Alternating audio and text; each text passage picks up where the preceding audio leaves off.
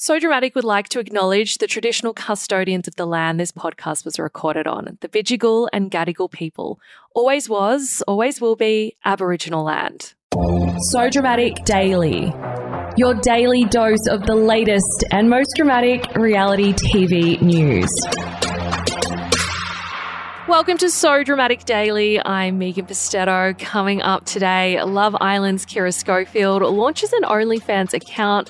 The block issues an update on the 2024 casting as fans beg producers to tone down the drama next season.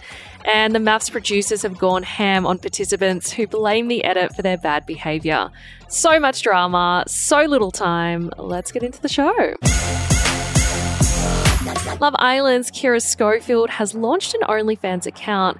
The reality star started her account in December, and it looks like she's following in her sister Bronte's footsteps. The former Islander is charging subscribers $19.99 a month for her saucy content. However, at the time of recording, she's offering 100 fans access to her account for half the price, asking them to come and be my new problem. Iconic. The 26-year-old is also offering 20% off for a 6-month subscription valued at $95.95 or 40% off for a 12-month subscription valued at $149.93. According to Kira's bio, subscribers can expect exclusive content they can't get anywhere else. She'll also be offering spicy posts and replying to DMs daily. Her bio reads, "Hey handsome, Love Island Season 5, still single, still hot, so come and shoot your shot. Don't miss out on all of me." And good for her. Get that bag, girl.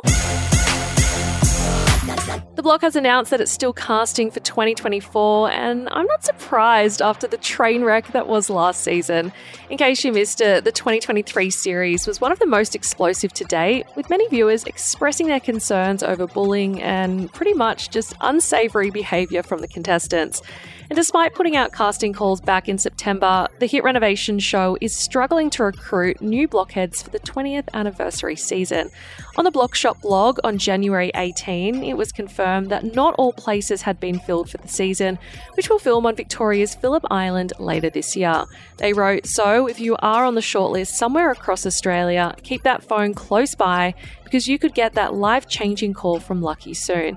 And it sounds like they're getting a little desperate. Following the casting call update, Block fans took to Instagram to beg the show to focus on more renovation than drama in the upcoming season.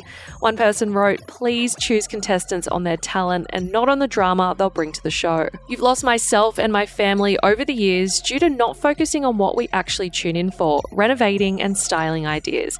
Go back to what you did well in the beginning. We are so over the bullying, bitching, backbiting and all-round poor behaviour of your contestants."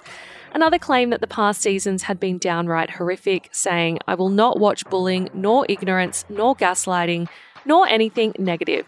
It's a home renovation show, so let's keep it at that." One fan shared that this was the first year they didn't apply to be a contestant on the show, saying, "I don't do drama with over 20,000 followers on TikTok who encouraged me to apply again. It was a no from me. I'll see what the next series is like before deciding if I'll apply again or not." Another person shared the same thoughts, commenting, "Please make this show about the renovations, the interior decorating, the styling, and not about the personalities. Go back to what you produced when this show first appeared on TV." Others asked for less drama queens, whilst a disgruntled viewer wrote, "How about picking some real people, Aussie hard-working battlers?" So it sounds like the show is in need of a huge shake-up. Married at First Sight producers have called out participants for blaming the edit for making them look bad.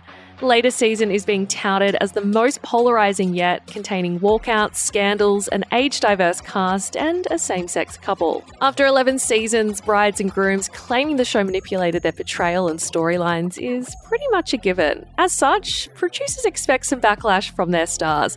Ahead of the January 29 premiere, executive producer and Endemol Shine director of content, Tara McWilliams, as well as producers Alex Spurway and Molly Harwood, spoke to Yahoo Lifestyle about why participants tend to use the edit as a scapegoat. Alex said that all the experiment does is hold a mirror up to people, and when they watch it back, people can get a shock as to how they thought they may have behaved compared to how they actually behaved.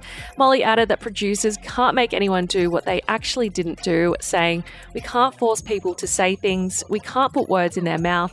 Like, if they said it, they said it. And if they did it, they did it." Meanwhile, Tara said she understands the difficulty reality stars face when it comes to owning their behaviour, and that it must be hard for them to watch back months later. She said it would be very difficult to reflect on that and to take ownership of it, because what we essentially really ask them is to take ownership. Tara went on to say that casting the blame on their on-screen portrayal is an easy cop-out. She said instead of owning their behaviour, the alternative is that the edit is a very safe excuse. The biggest gripe they seem to have is, okay, I was an asshole in that moment, but what about all the other times I was nice? And we would counter that with, well, you were still an asshole in that moment. We can't show every moment of everyone, but we try and show as much as we can because people aren't one-dimensional. As for audiences' harsh criticism of MAFS stars, Tara said people always remember the bad stuff over the good elements. She added, "We always remember the controversial stuff. We do that in our own lives, and the audience is no different. We warn them, before we start shooting the show, you're going to be an arsehole. The Australian audience is going to see you being an arsehole, and you're going to be judged on that." And they may say, "You made my partner look like the good one, and I'm the bad one." And it's like, that's how we all saw it. We were shooting it, we were editing it, and we were giving them advice. That's how everyone else saw it. It was everyone else's reality but yours. Now, Married at First Sight stars arguably face the most backlash of any reality TV contestants, with countless participants speaking out about their experience with online trolling. Addressing this, producer Tara acknowledged that this is a difficult element of appearing on the show. She said the public is brutal, and they're brutal about anyone in the public space. We're in an age where anyone on social media gets canned for what they do. So I take my hat off to anyone and to all participants who have put their hand up and said, "I'll be part of this." It's very brave to do that. Brave or stupid? I'll let you guys be the judge of that. That is the latest from So Dramatic Daily. If you would like even more piping hot tea, head straight over to our website, sodramaticonline.com, or click the links in the show notes to find us on social media. I will see you guys back here, same time, same place, next episode. Goodbye, good riddance, and good luck.